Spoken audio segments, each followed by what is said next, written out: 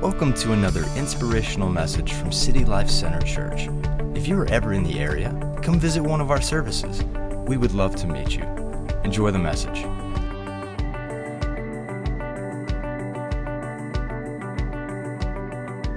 I'm very, very excited to preach to you, and I honor this opportunity. And for one, I respect you. I have respect for you if you're here today. And here's why. You could have been a lot of places, but you chose to be here in the house of God. And someone next to you may have had to go through hell just to get here. And I believe that God honors that. And also, I'm gonna preach my heart out, and I just want to ask the question, is anybody ready to hear some good preaching? Yeah. Then make sure you come back next week, because Papa Bear will be in the house.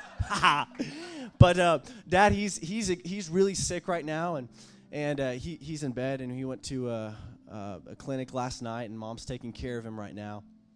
But we're going to pray here in a moment, and before we do, I want to introduce to you the title of my message today, and I want to share with you on the subject, It's Time to Believe Again. It's time to believe again. Too long have we been in a place of apathy and unbelief, believing that where we are is the highest potential of where we could be. I want us as a church to declare it's time to believe again. It's time to believe that our next generation is the best generation. It's time to believe that my potential can be fulfilled. I am enough because of who sent me. It's time to believe that our city can be healed and our nation can have revival in Jesus' name. It's time to believe again. And however you came in today, I'm believing that you're going to leave today with your head lifted, full of hope in Jesus' name. Will you pray with me? Heavenly Father, I thank you for these few moments that we have together. God, I pray and believe that you would open up the eyes of the blind today, that people who came in here without vision, that you would give them sight in Jesus' name. God, I pray and I speak healing over my dad's body in Jesus' name.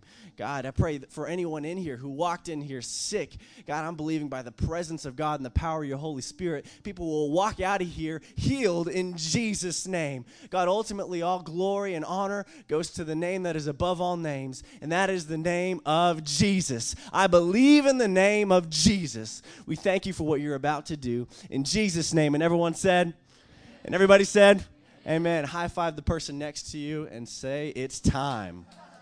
It's time. You can be seated. You can be seated.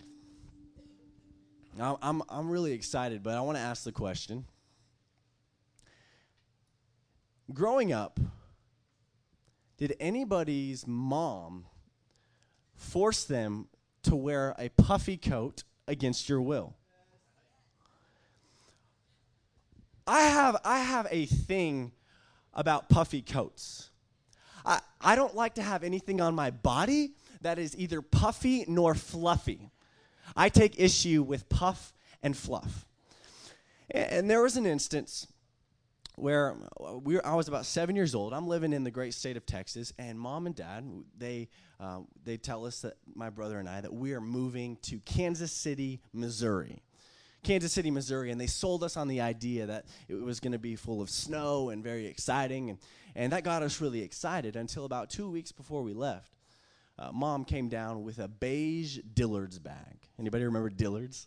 She came down with a beige Dillard's bag, sat my brother and I down, brother right here, and she pulls out a black coat that is beyond puff and fluff that you've ever seen in your life. So I pull out the coat and put it on. Ooh, Misty, setting the mood. Thank you. We can cut off the tone for now. So I look at this coat, and on the back of it has the head of a chief. And overlaid are the letters KC. And it was only until later that I realized that was the Kansas City Chiefs, because I had been a Cowboys fan all my life. And it wasn't until a few years later living in Kansas City that they might as well be called the Kansas City Briefs, because that's all they're good for. But that's neither here nor there. So 2 weeks later, I'm in the car, And mom had said, you will wear your puffy coat. You will wear your puffy coat. So I'm driving in the drive up to school in my mom's red Windstar with my brother. And I've got a scarf on, I've got my hat on, I've got gloves on, and I'm in my puff from neck to knee. And Mom had promised me that all the other children in Missouri would be wearing puffy coats as well. But as soon as I drive up, I see snow, and I see children, but I see neither puff nor fluff. I see Missourites, walking around like it's springtime with shorts and no-show socks. And there I am in my puff.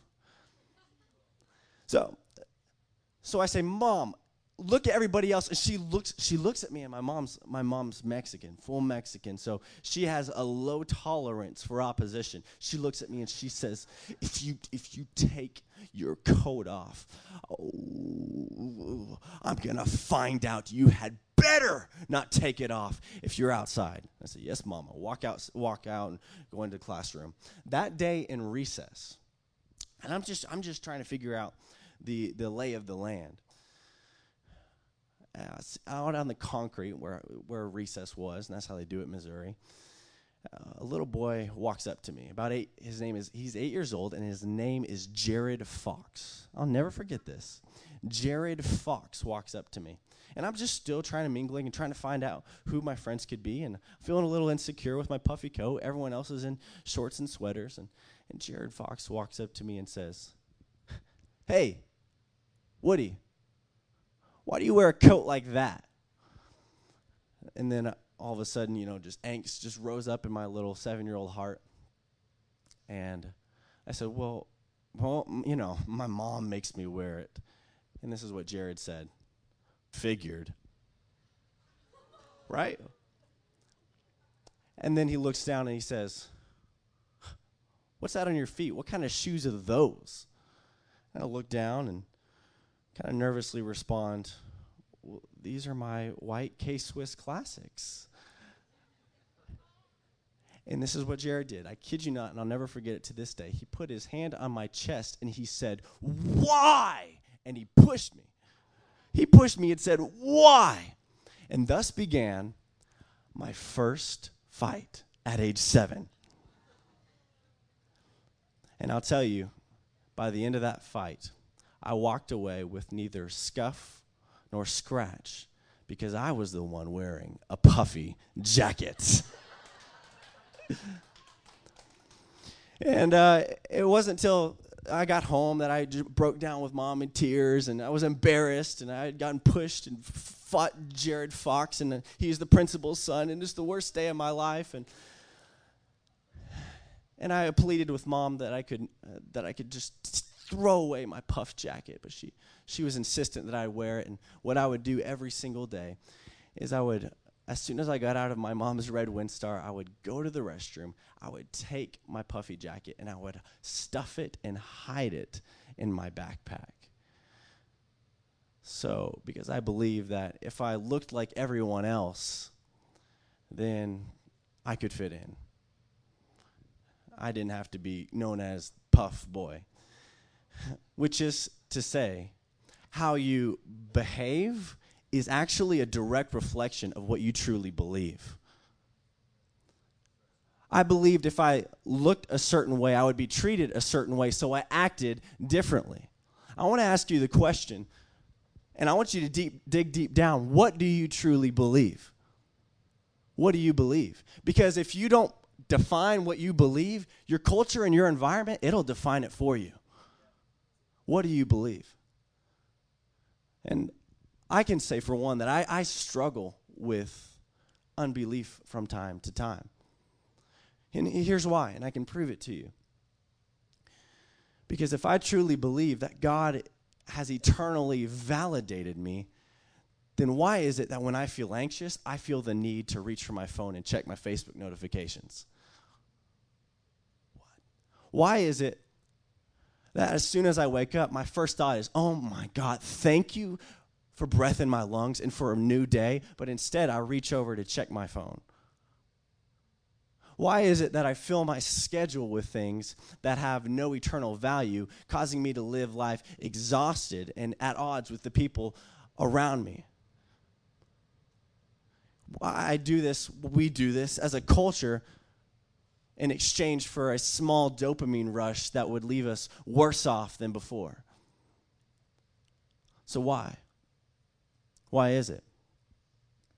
Oftentimes, as a culture, we have exchanged knowing and certainty for the power of belief. Because if I look at my phone and I check my notification, I know that I'm going to find something. But what if I just truly believed that I'm eternally, perpetually validated by God? I want us to look at the life of Jesus because we're at this place in our culture where there's a whole lot of knowing going on. Everybody knows everything, but we believe in very little. What do you believe? Go with me to Mark chapter 9, verse 14. Mark chapter 9, verse 14. And it's a familiar passage, and I want to set the scene for you. There we are in the Middle East and near Galilee. And Jesus had gone up on his mountain. He takes his varsity disciples, 3 of them, and heads up on a mountain for an experience and leaves behind the 9 other disciples.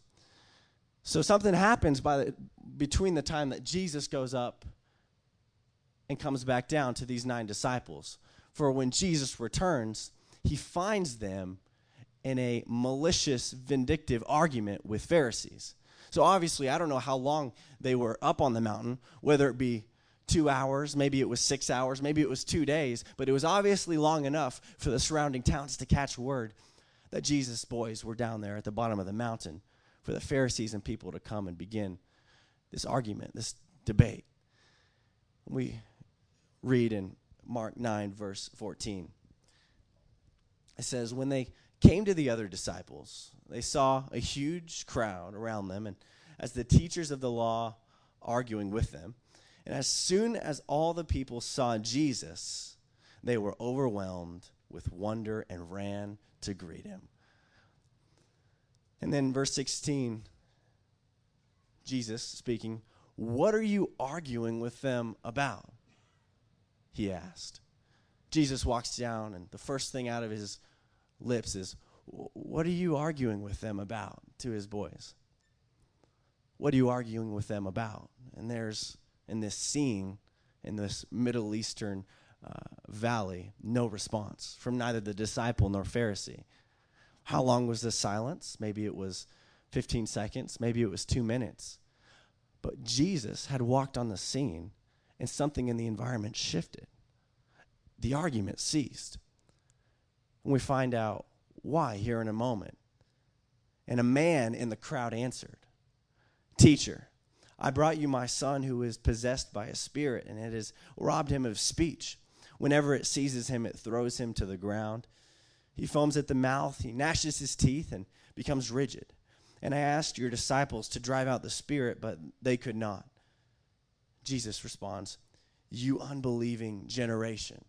And I believe that he turns away from the man and looks towards his disciples and even the Pharisees. You unbelieving generation, how long shall I put up with you? How long shall I stay with you? Bring the boy to me. Now, when I read this, I thought, Jesus is asking, how long shall I put up with you? You're Jesus. You're supposed to be nice and kind. And what's going on? Until I realized, and God revealed to me the context of this question. How long shall I put up with you? Here's why this righteous anger had stirred in him. Because Jesus walked into his disciples and Pharisees arguing about the cause of the condition of a little boy instead of looking to the solution. Continues in verse 20. So they brought him. When the spirit saw Jesus that was in the boy, immediately it threw the boy into a convulsion. He fell to the ground and rolled around, foaming at the mouth.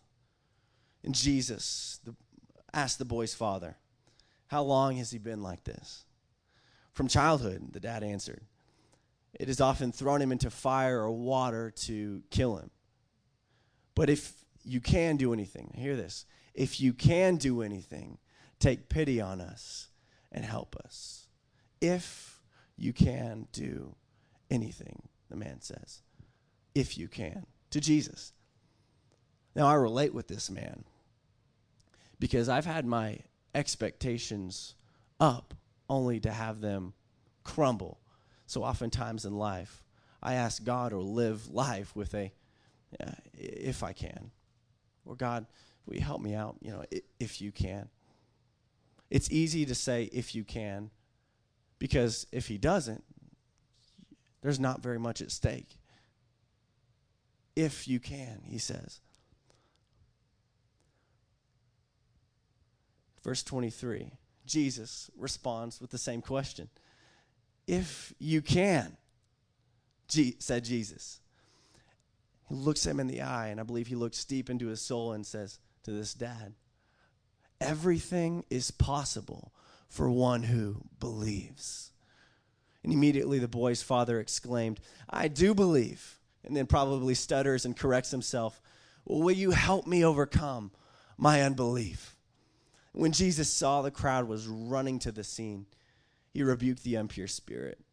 He says, you deaf and mute spirit, he said, I command you to come out of him and never enter him again. The spirit shrieked, it convulsed him violently, and it came out. And the boy looked so much like a corpse that many said, he's dead. But Jesus, I love that. But Jesus, when everyone else said he's dead, got down, took him by the hand, lifted him to his feet, and the boy stood up. And the boy stood up. And I have a couple observations in this passage. But by the end of this story, I wonder what happened to the Pharisees. Because all of a sudden, there's no more mention of an argument. So whatever happened with Jesus walking on the scene dissipated and dissolved this argument in an instant. All of a sudden, the argumentative spirit was silenced and quenched.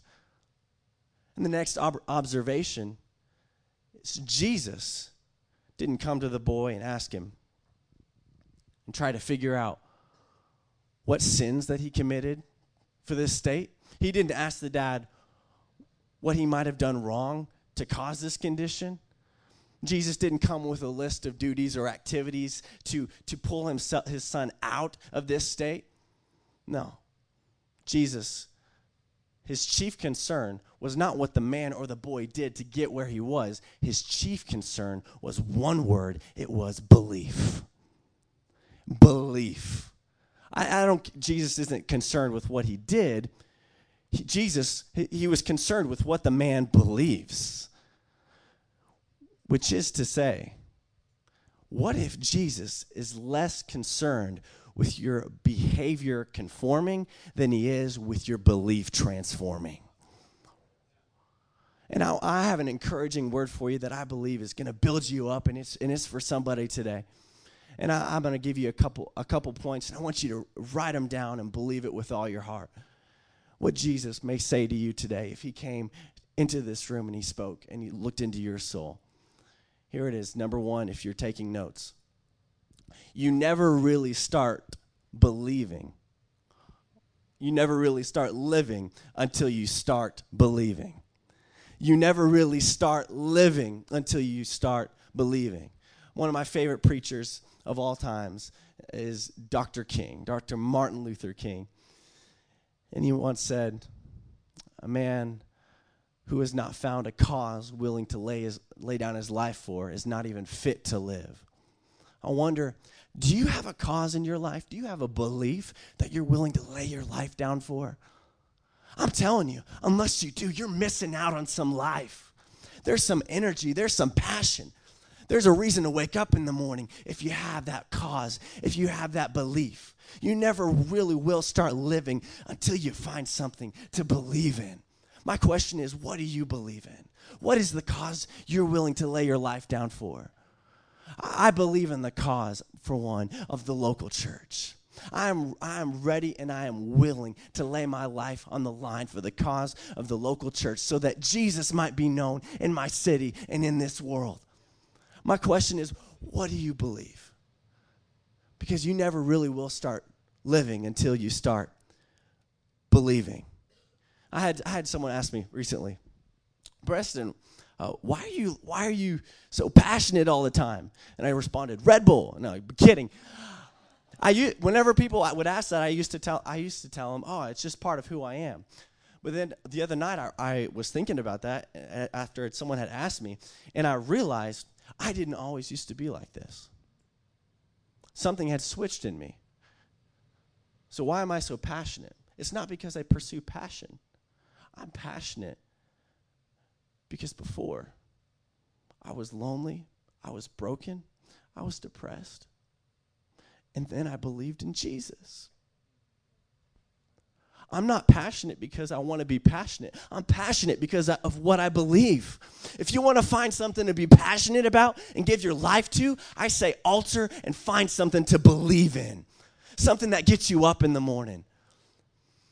My question is, what do you believe? Because you will never really start living with passion until you start believing in something. What do you believe in? Number 2, decide what you believe, or the world will decide for you. Decide what you believe, or the world will decide for you. Has anybody ever been to Disney World? Yeah, I love Disney, and we went to Disney when my little brother Ian was born, a few months after he was born, and we were staying in a hotel, and we were at Disney for probably 3 or 4 days. Like it was an awesome, almost week-long vacation. And in the morning, I was typically the first one awake because I had so much excitement and anticipation for Disney. And after the second day, we didn't get out of the hotel till probably 9, 10 o'clock, right? But the park opens much earlier. And so I'm laying there in bed early the next morning, probably 5:45 to 6 a.m., and I'm thinking, if we get for the next 3 days, if we get to the park, I'm 8 years old, 2 hours earlier, for the next 3 days, that's 6 hours of Disney that I would have lost. All right? So I'm gonna find a way to maximize this 6 hours of Disney, and I'm gonna get this into my life.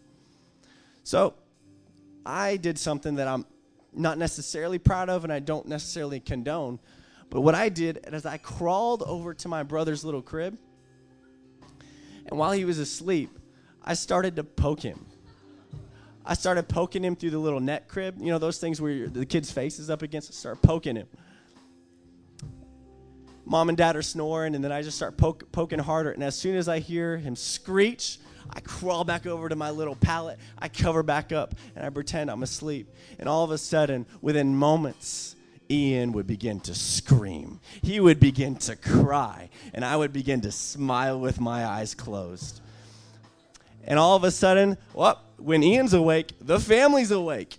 So I guess it's off to Disney. So I didn't have the leverage to decide when we left for Disney in the morning, but I knew someone who did have that leverage, and his name was Ian. What if we as a church, every single morning, we decided what we were going to believe before our environment and our emotions told us? What if we woke up every single morning and decided, hey, I'm going to run into some grouchy people today. And you know what? In fact, I know I am, so I just hope I'm going to run into someone grouchy so I can just give them the biggest smile they've ever seen in their life. I just hope someone cuts me off so that I can just blow them a kiss and say, I love you, God bless you, I don't know what you're going through, but I'm your friend from this car to that. What if we lived life every single day where we woke up and we decided, I don't care how I feel, I'm deciding what I believe, and what I believe is Jesus. What if we truly believed that the King of Heaven lived inside of us? What if we truly believed that the same power that raised Christ from the dead lived in me? What if we walked and stepped and spoke like that?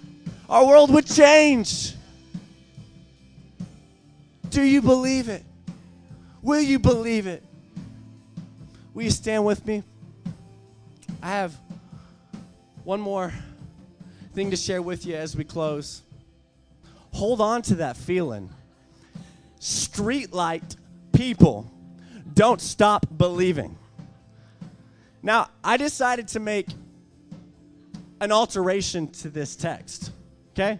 A slight alteration to this text.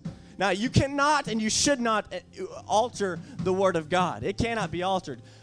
But whoever said anything about altering the words of Steve Perry? Second Journey 4:1 says this: don't stop believing. Why don't you let go of that feeling? City life people don't stop believing. What would happen if we let go of how we feel and grabbed hold of what we truly believe? My dad taught me growing up, son, emotions are not reality. Emotions are not reality. You know what that means? I no longer have to live by how I feel, so I can live by what I believe, by whom I have believed in. The one who said, I am the resurrection and the life. He who believes in me will never die, even though they die. And I know you may be going through hell right now, but Jesus has the keys to heaven. I know the media is telling you that you should feel afraid and oppressed, but guess what? Whom the Son sets free is free indeed. The best is yet to come for those who believe. I know you may feel like you've wasted the last 6 years of this life, but we serve a God who is the God of second chances, the God who was and is to come, the one who transcends time and space, the King of glory, and his name is Jesus.